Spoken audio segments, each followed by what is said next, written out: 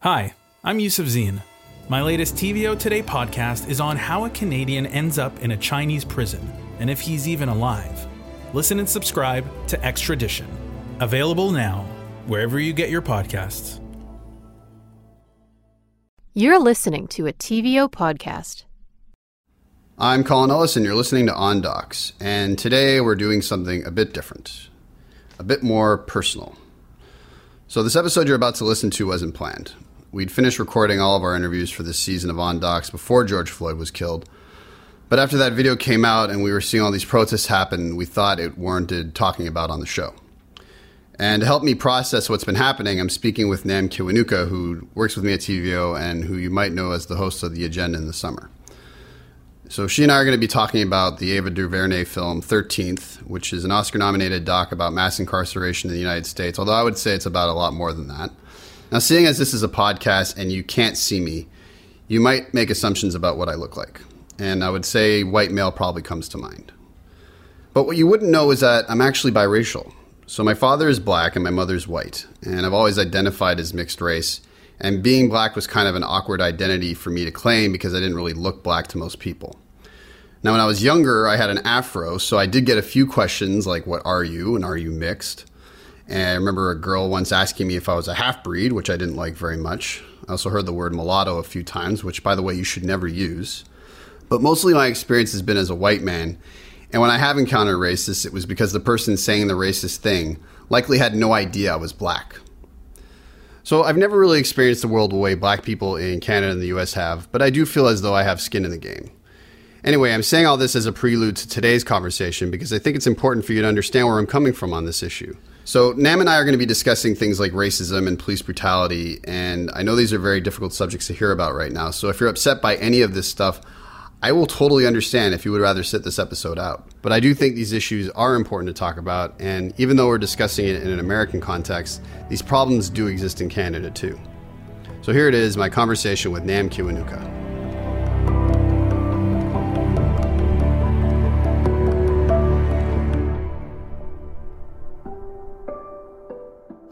I never know how to start these introductions. Should I say, Nam Kiwanuka, welcome to the podcast? Sure.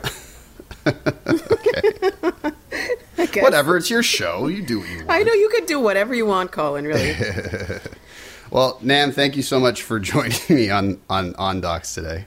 Oh, thanks for having me. We're going to talk about 13th, but the first thing I want to ask you is, how are you? Ooh, that is a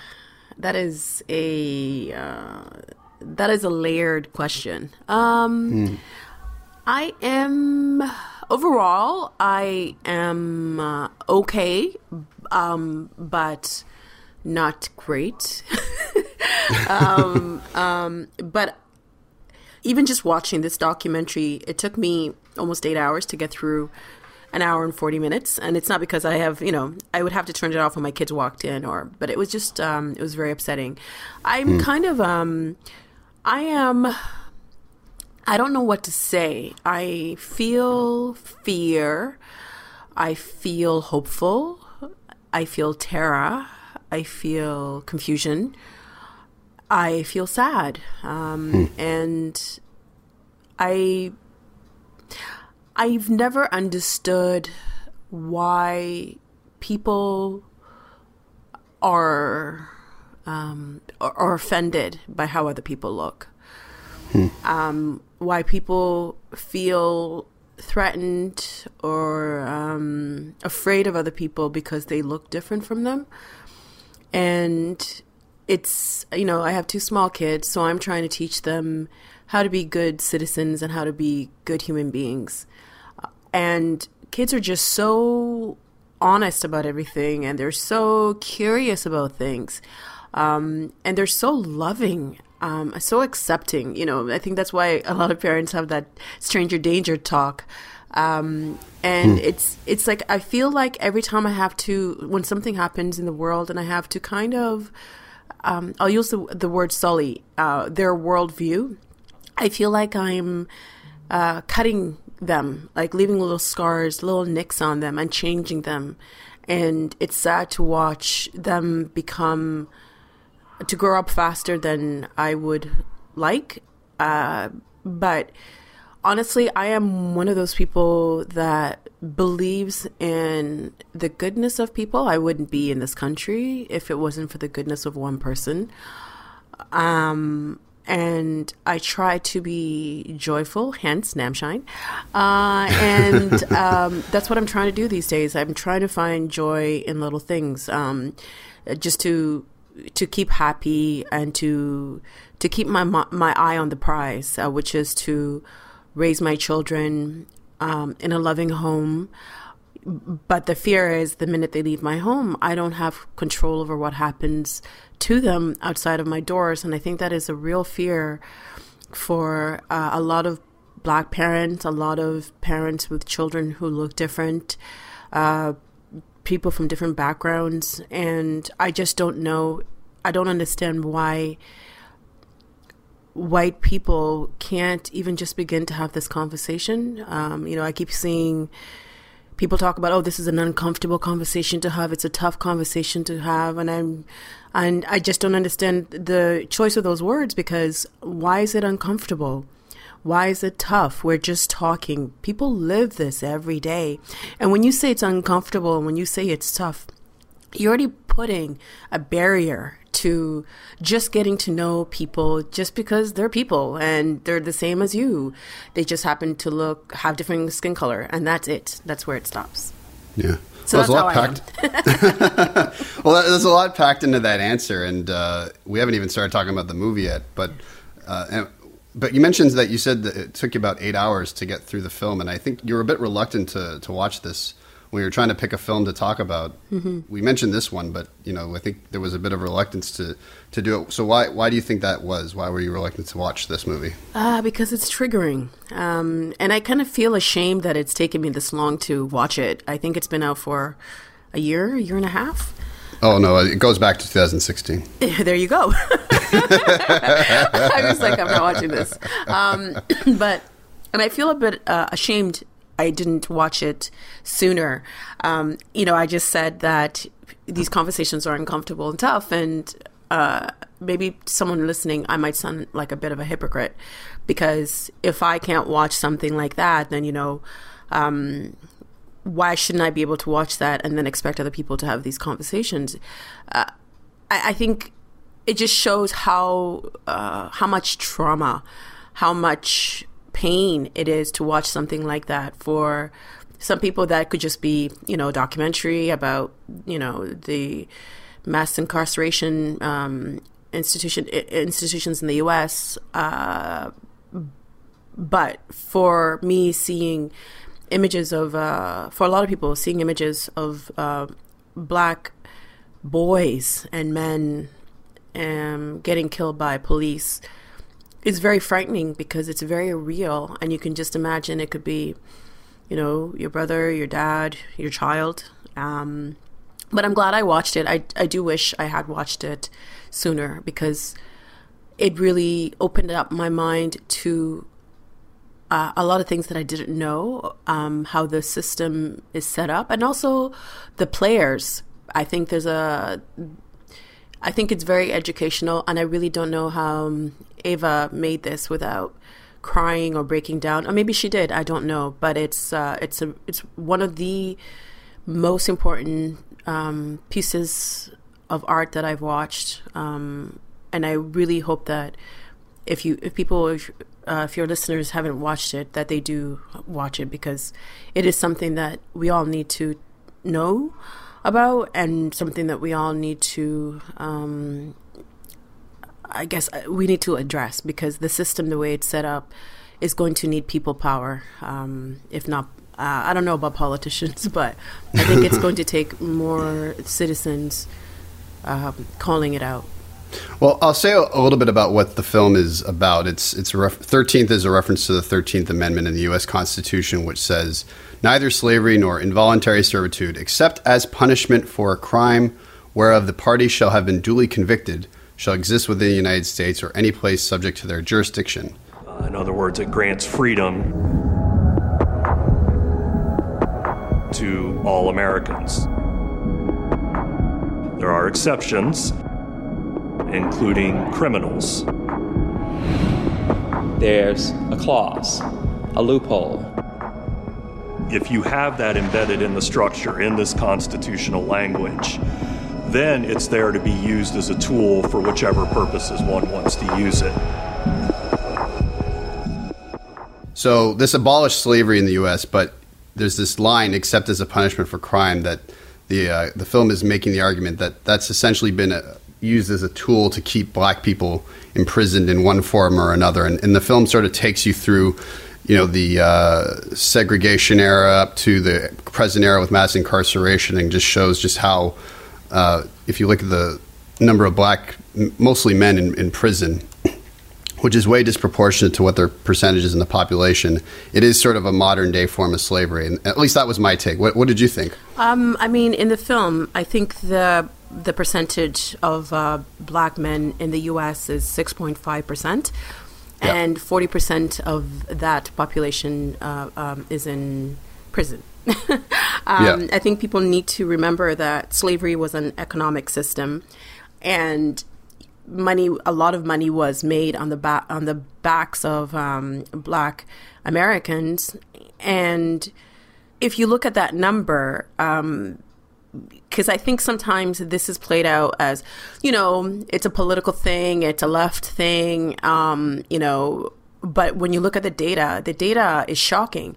And I don't know if you were to look at that number and say that's justifiable, because you're essentially saying that black people are criminals. And throughout the film, throughout the documentary, it shows how that image of black men was kind of drilled into, maybe not even drilled, maybe some people, it was confirmation for them what they thought. So when they saw, like the Birth of a Nation film, show them this is why you should be afraid of black people. This is why we had slavery. This is why they belong in prison, because they're animals. They're not humans. They're things.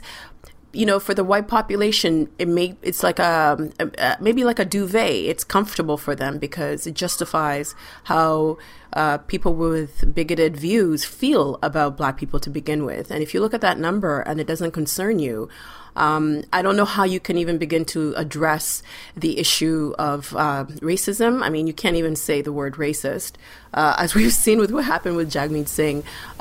So if you can't even name it, if you can't even talk about it, how do you even begin to address it?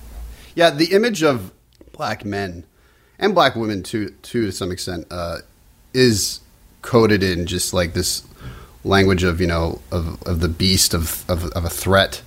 And you mentioned Birth of a Nation, which was screened in the White House, actually, in the 1910s by Woodrow Wilson, who was the president then.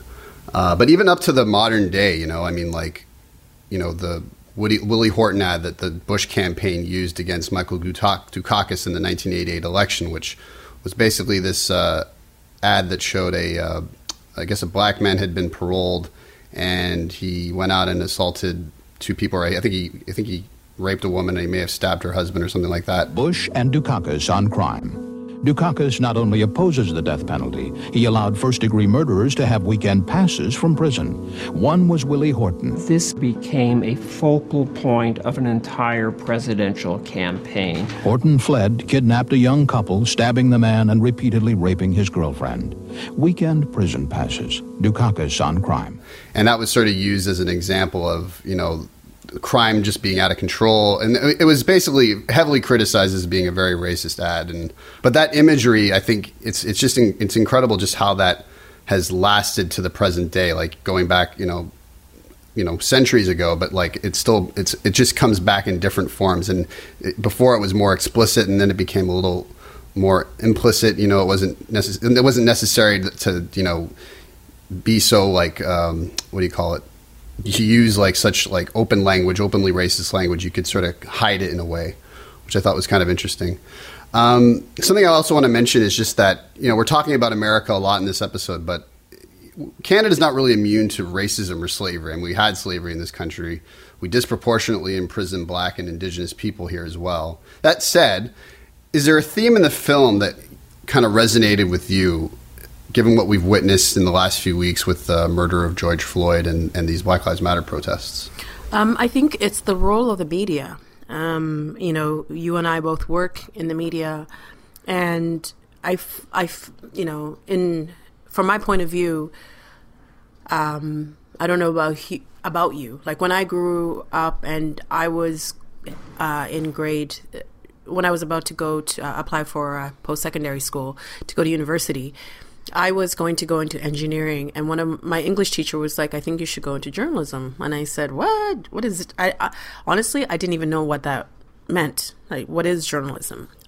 Because I just never saw anybody on TV that looked like me. And I just, it was one of those, it's like becoming a doctor to some people, right? It just feels so like so unattainable. So, I mean, it's probably easier to become a doctor than it is to work in the media for people of color, because it is such a closed off, it's one of those things that you have to know people.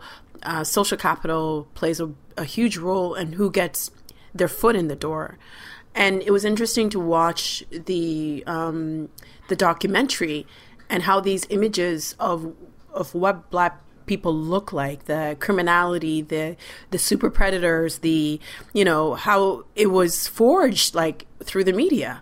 It made me uncomfortable to watch because working in the media as a person of color, I've had these uncomfortable feelings of why am I working in media? Because I feel like I'm part of the machine that perpetuates these stereotypes, these misconceptions, because, from the birth of the nation to how they would, they would take pictures of lynchings and they would be circulated as, momentum. I don't even know what the purpose of that was, maybe just to show how if you show a crowd of like 1,000 white people and you show 2 Black bodies hanging in a tree, maybe that's to send a message that you're so worthless that this whole group of people will come to watch you get executed and no one will help you, and then they'll take a picture of it. Like the lack of humanity that the media has shown towards certain groups of people is just shocking, and the media refuses to step back and take a look at itself, because obviously there's not a media. It's not like you can find them at 1 Oak Street, California. But I think the institution itself, we see how people just don't, even in the U.S., their reluctance to label what Trump does. People will do somersault backwards. And in what we do in journalism, language matters. You can't just put, might, could be. We report facts. And now watching this documentary and seeing the media adapt like the language of the politicians, super predators, all of a sudden these young Black men become super predators. What is a super predator? What does that mean? And now we've become we live in a world where there's so much partisanship. Like, what does it mean to be on the left? What does it mean to be on the right? What is the alt-right? Like, language matters, and media plays a huge role. Like, they decide who is the criminal, who is not the criminal, who decides who deserves empathy. Like, we see how the opioid crisis is being covered now as opposed to the crack crisis was, because it's affecting a different population. And we trust the media. We don't question what is on the news, because why would we? And there was a part of the documentary that just broke my heart. One of the people that was being interviewed said that Black people actually started to believe what was being said about themselves. For me, what's more disturbing is the degree to which Black people bought into that. Animals, beasts that needed to be controlled. Many Black communities began to actually support policies that criminalize their own children. Throughout American history, there have been many communities, many Black communities that have been super successful, and then all of a sudden they're destroyed, and then the media doesn't cover it or presents it in a different light. And this is not like, it's not a conspiracy theory, but it's interesting how you become, it's like gaslighting. As a Black person, you start to think, and I bring this up too because when the Black Lives Matter movement started years ago, 2016? When I saw that hashtag, I was like, this is really cool. And then people started, well, don't all lives matter? And then I was like, well, they do. And then you start to say, well, is this wrong? Is this right? And it's that level of indoctrination. And I am going to use that word indoctrination because it's not balanced. And it's interesting how media, like the things that I learned in journalism school, I watch the news and I'm just like, nope, that's not how you do that. Nope, that's not how you do that. But who am I when you have people at the NBCs, at the CNNs, at the Fox News, those people have huge platforms and the stuff that they're saying, not always accurate. And that the language that they use, they take the language of the politician or whatever group and then they put it on the news and then it becomes part of the lexicon and then it becomes policy, it becomes law. And then generations later, all these impacts of Black families not having the fathers in the family. And then you hear, well, Black men don't take care of their children. And then you read it one stat, it says actually they do more than any other ethnicity. When you look at what's happened in the U.S., how many Black men have been locked up? I mean, and that was, for doing the different charges, like the lengths. In the documentary, they talk about how cocaine and crack are basically the same thing. One's powder, one you smoke it. And then they had completely different sentencing. If you caught with powder, which would be found in the richer, affluent suburbs where white people lived, you get a less of a sentencing. But if you're found with crack, the book is thrown at you. There's a lack of fairness. And I don't know why we can't have that conversation or why. And this is the part where it breaks my heart because I think there is a percentage of white people who believe this stuff, who believe that Black people are criminals, who believe that Black people are not really people. And it's okay to have these laws because that's how those people are. And and for Black people to even start thinking that about themselves, it's just like, what do you do? Well, it's funny, actually, even Newt Gingrich in the film acknowledges that was unfair. That was so shocking policy, to me. That was very interesting that he would actually come to that opinion eventually. We absolutely should have treated crack and cocaine as exactly the same thing. I think it was an enormous burden on the Black community, but it also fundamentally violated a sense of core fairness. And that's what he says in the documentary. Now, what would be interesting to see is ask him, I don't know if Ava DuVernay asked him this as a follow-up, but did he think that cocaine should have been given the same, like a higher, I guess, punishment, like on par with crack, or should crack have been reduced to the punishment that cocaine was? Which I don't think he really answers, because, I think there's an argument to be made that the whole war on drugs has just been a disaster and that drugs should never have always been treated as a public health issue and not a criminal justice one. And, to the point about, Black people believing some of this stuff, I actually read a book about this a few years ago called Locking Up Our Own by James Foreman. I think it won the Pulitzer Prize. And, I think it sort of tries to present those Black leaders and politicians in a somewhat of a sympathetic light, given what they were faced with. The crack epidemic was just a horrible thing that was happening to Black communities. And I think this book was trying to show that, they were doing what they thought was in the best interest of Black people. And I think there was also a push for, a jobs program and that sort of thing as well. It wasn't just that they wanted to just put Black people in jail. I think they did really want to help Black people because they were suffering. Yes. So anyway, that's all I'd say to that. No. And even in the documentary, there's a gentleman, his name escapes me, but he was he was a policymaker. And, Charles Rangel? Yes, and a Black gentleman, and he said he's a New York congressman. Yes, and so when Nancy Reagan, when they came out with Just Say No to Drugs, he's like, of course I'm going to support that because you should just say no to drugs. It sounds good. But then when you unpack what was going on, it was a concerted effort to criminalize a certain population, and without addressing whatever issues like the amount of poverty that was happening, racism, all of that stuff. So he supported that policy. And then now he's saying in hindsight, he wouldn't have. But at the time, he thought it was a good thing because, again, language, right? Language matters. And you hear that, you're like, yeah, of course people should just say no. Another thing the film that brings up, and we're talking about black leaders now. So, Martin Luther King, Malcolm X, the Black Panthers, Assata Shakur.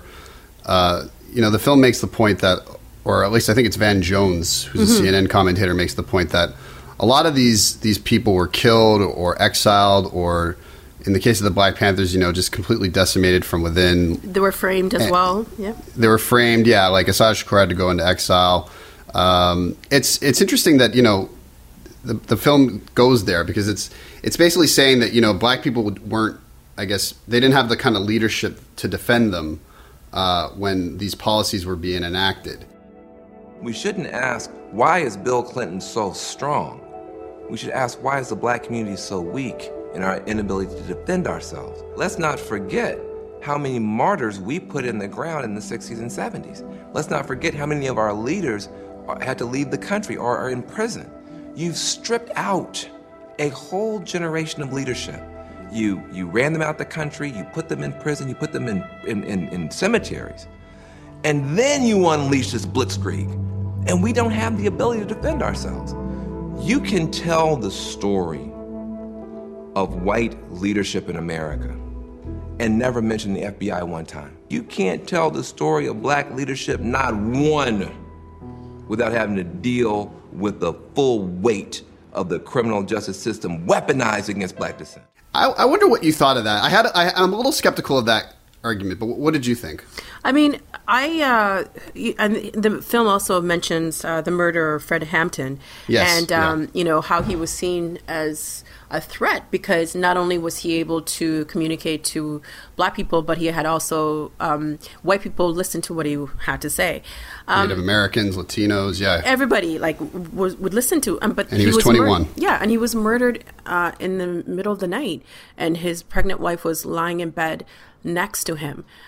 He was killed by police. The idea of leadership, even with Black Lives Matter, like in Ferguson, there has been so many disturbing reports of what happened to some of the leaders there. I think there's maybe 5 or 6 of them killed under weird circumstances.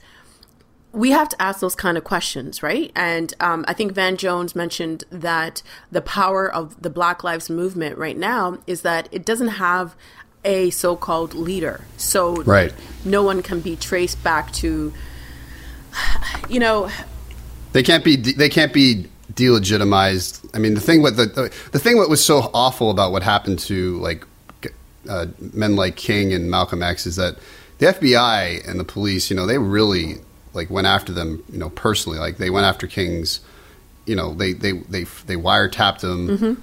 They tried to break up his marriage. I mean, they just did awful things. They called him the most notorious liar in the country. And then this past Black History Month, they were tweeting about how awesome he was. Yeah. I said I was skeptical of why of that argument that Jones was making, that, you decimated black leadership. I guess I don't see it the way he does, because I feel like there were black leaders that did come out of the 60s struggle, that, became, very successful politicians. I'm thinking of, I think it was Maynard Jackson in Atlanta. John Lewis. John Lewis, Harold Washington. I mean, there's a lot of black leaders that did eventually rise and get into prominent positions of power and did become, successful mayors. Obviously, we had President Obama. I think, and you can argue whether or not his presidency had a positive impact in terms of policy for African Americans, but I do believe that most African Americans were very excited when he was elected. I was very excited when he was elected.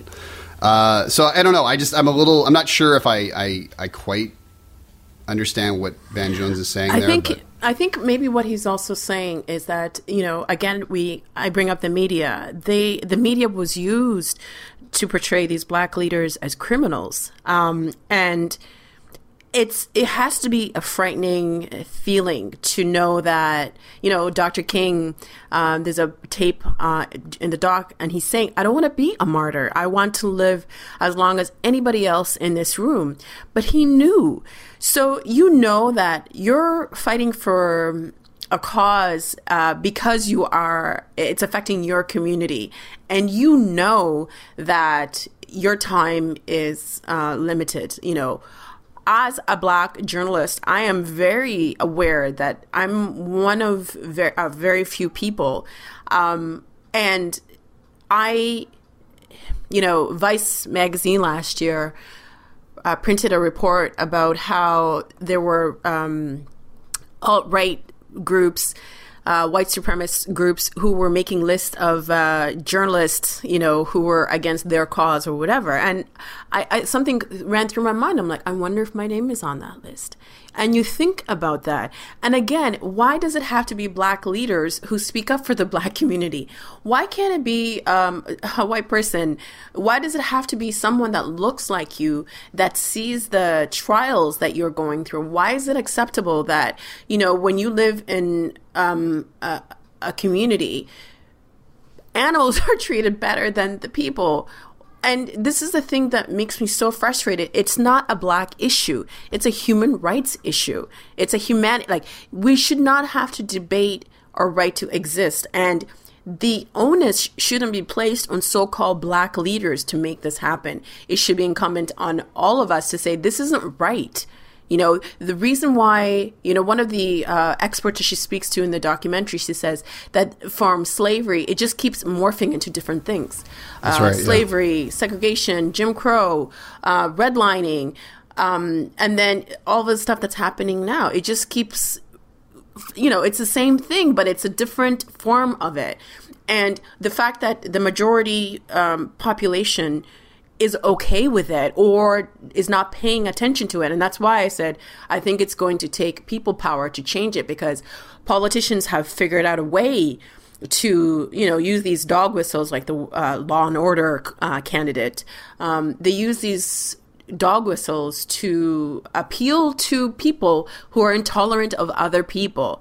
And, that tape in the documentary for me that just blew my mind away was Hillary Clinton talking about the super predators. They are not just gangs of kids anymore. They are often the kinds of kids that are called super predators. No conscience, no empathy. Yeah, that was that did come back to haunt her, didn't it? And this is the other thing, and I wish I had watched it earlier, because Bill Clinton for a very long time was known as the so-called first Black president. And you watch this documentary and you see he made things worse. Like Nixon started it and then passed the baton to Reagan. And then Reagan did his thing. But under Bill Clinton, the growth of how many Black men ended up behind prison bars. And then for Bill Clinton to receive an award from the NAACP. And this award, he actually apologizes. Okay, fine, you apologize. However, what you started, all those policies that you started that became law, have impacts for generations. And I don't know how an apology takes away all that pain, how an apology undoes that damage. I just don't know. Yeah.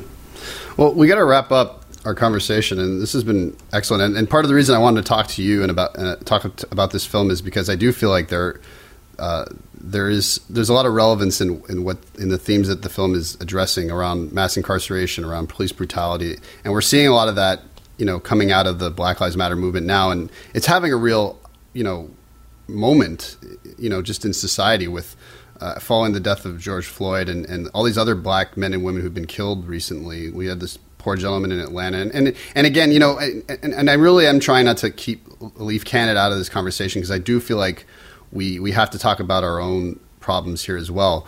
But I guess I wonder, as you're watching all this unfold, do you think, I think, the point the film is making is that, like, slavery kind of reconstitutes itself. It's like Michael Myers. You think it's dead, and then, like, it comes back to life, like it's like that thing that just won't die, basically. Because a lot of people are making money off it. Yeah, and I guess I wonder if you think that even though Black Lives Matter is, high in the polls in terms of public support, do you think the momentum will last? Do you think that we'll finally be able to see, real justice, real equality for Black people in Canada and the U.S.? I don't know. I honestly don't know, because actually I'm going to say I don't think so. We're taping this the day after Jagmeet Singh, the leader of the NDP, was thrown out of Parliament because he called another member racist. And according to John Michael McGrath, from what I saw on his Twitter feed, apparently that's the one word that can get you thrown out. And it's been like that since the 80s. I could be wrong on that. Yeah. John Michael was just thrown out? Yeah. Wow. You can't, they put in a law or a protocol that you can't say that word when, the current prime minister, I think at one time he called someone another word. He apologized, but I think that word was a bit more, I don't know, if you can't name it, how can you even change what's happening? That's incredible. And one of the things about Canada that drives me mad, and also you, is a lack of data. We don't collect race-based data. It's kind of like, there's no reason to do that. But then when you do look at the numbers of Indigenous children who are in care or who are in prison, the amount of Black people, we're like a small percentage of the population, yet we occupy these spaces in a larger percentage.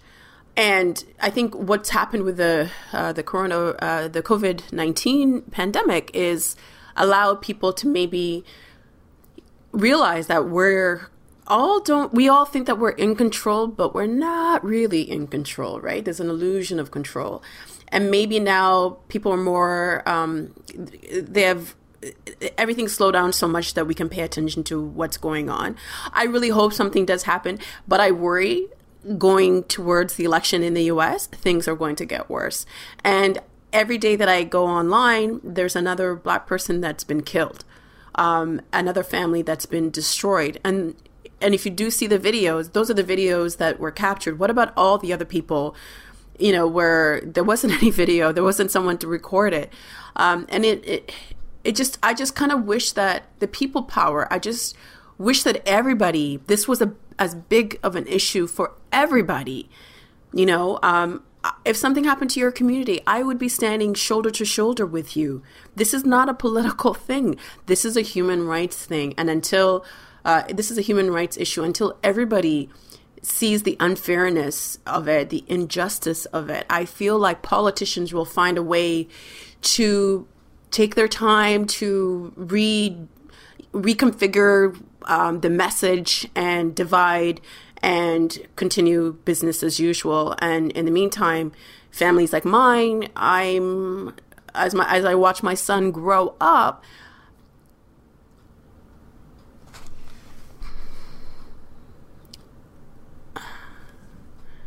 I worry so much, and I question why I even decided to be a parent. I've had conversations with friends. I was born during a civil war. I saw a lot of atrocity from a very young age. But I was able to succeed in part because my otherness wasn't what everyone saw, and it didn't determine what I could be or who I could become. And I've heard people talk about, should we move back to Ghana? Should we move back to Jamaica? Should we move back to Nigeria? At least then you don't feel afraid, because having that fear hanging over your head, your kids are cute today because they're 4 and 5. What happens when they're 11, 12, 13? They start looking like men. and someone is intimidated by them, someone is fearful of them because that person was taught that when you have black skin, you are an animal, you are a criminal, you are a super predator, you are a thug, and you will hurt them. And how do you go up to everybody and say, this is my child? He makes me laugh, he's kind, he's sweet, he likes Pokemon. And you can't do that. And I just wish that this issue, again, was as important to everyone. This is not a black issue. This is not an indigenous issue. This is an everybody issue, and it affects everybody in some way or form. And we have to care. If other people don't care, this is going to just be business as usual. Well said. Are you okay? Yeah, it's interesting because as I complain, I know I've complained a lot, like our team meetings and stuff about homeschooling, but honestly, like there's a comfort in having my kids home because I know that they're fine and they're safe, and I have real anxiety about, like most parents, sending them back in September.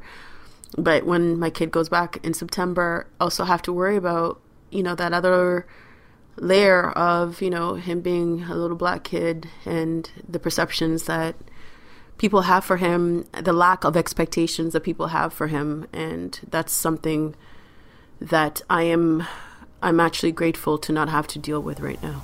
Yeah. Well, he's very lucky to have you as a parent. Thank you.